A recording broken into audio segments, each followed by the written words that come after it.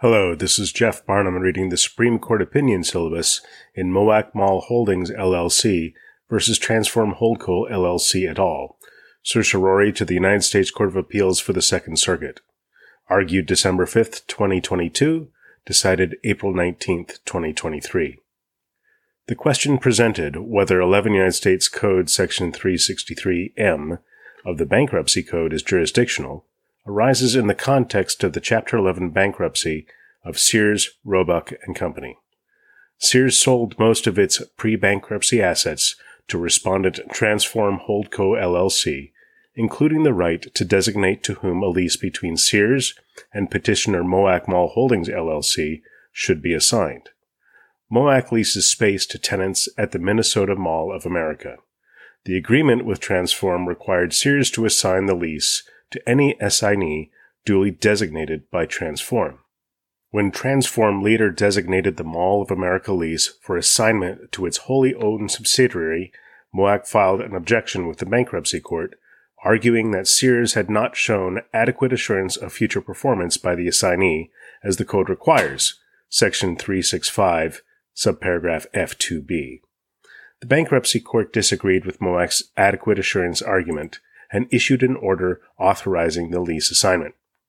The code contemplates that interested parties like MOAC may appeal such an order, but the effect of a successful appeal is limited by Section 363, subparagraph M, which states that the reversal or modification on appeal of an authorization under either Section 363, subparagraphs B or C, of a sale or lease of property does not affect the validity of a sale or lease under such authorization to an entity that purchased or leased such property in good faith, unless such authorization and such sale or lease were stayed pending appeal.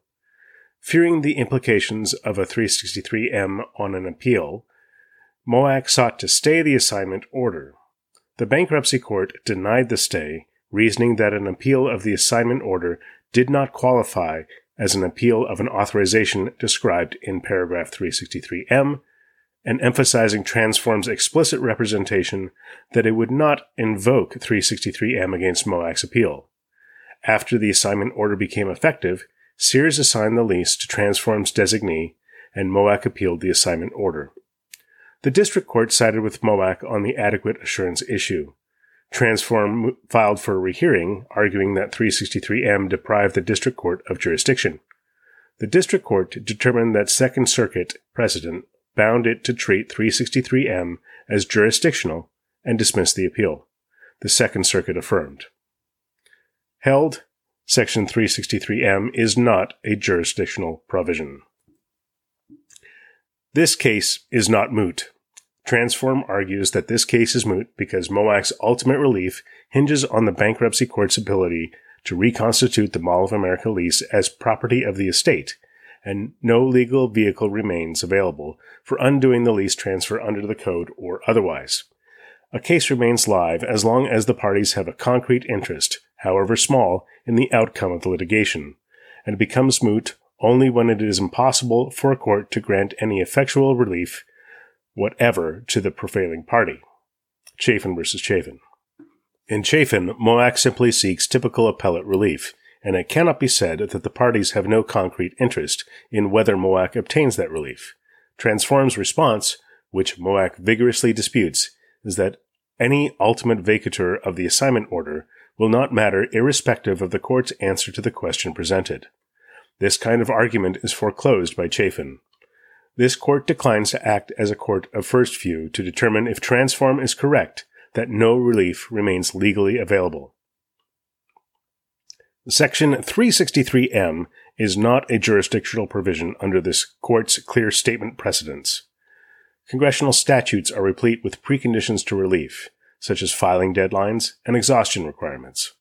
Congress can, if it chooses, make compliance with such rules important and mandatory, but that does not, in itself, make such rules jurisdictional. Because the jurisdictional label is consequential and has sometimes been loosely used by this court has endeavored to bring some discipline to this area. This court has clarified that the jurisdictional label bears on the power of the court, rather than on the rights or obligations of the parties. The court will only treat a provision as jurisdictional if Congress clearly states as much. This clear statement rule does not require Congress to use magic words, but Congress's statement must be clear and not merely plausible or better than non-jurisdictional alternatives. The court identifies nothing in Section 363M's limits that purports to govern a court's adjudicatory capacity.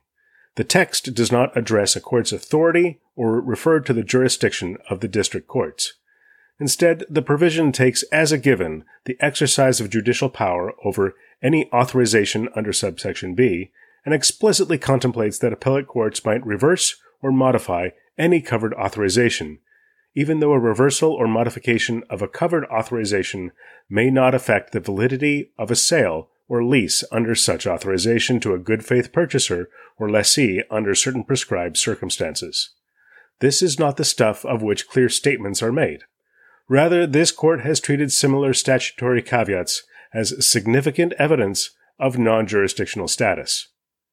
Given 363M's clear expectation that courts will exercise jurisdiction over any covered authorization, its text can be read as merely cloaking certain good faith purchasers or lessees with a targeted protection of their newly acquired property interest, applicable even when an appellate court properly exercises jurisdiction.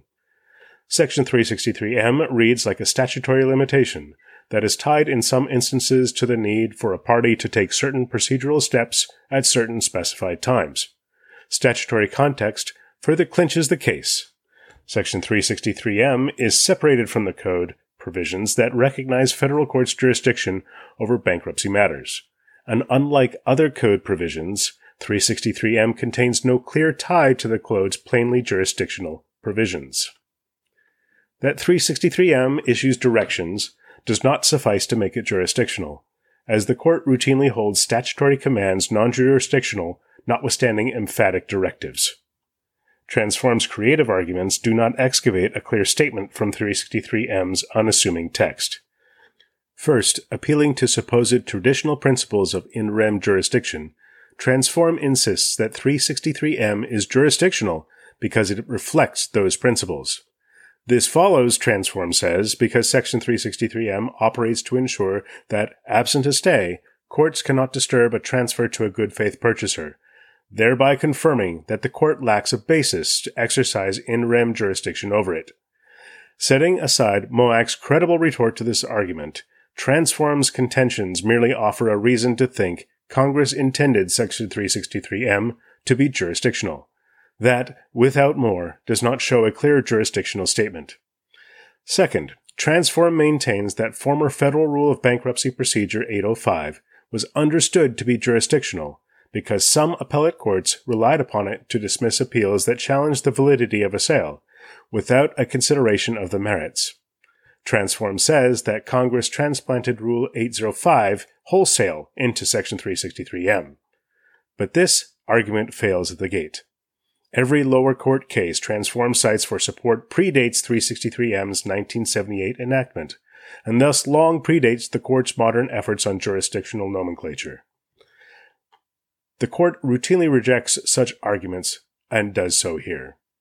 Vacated and remanded, Justice Jackson delivered the opinion for a unanimous court. Thank you for listening. If you wish to communicate with the podcast, please email us at scotusdecisions@gmail.com. That's scotusdecisions, all one word, @gmail.com.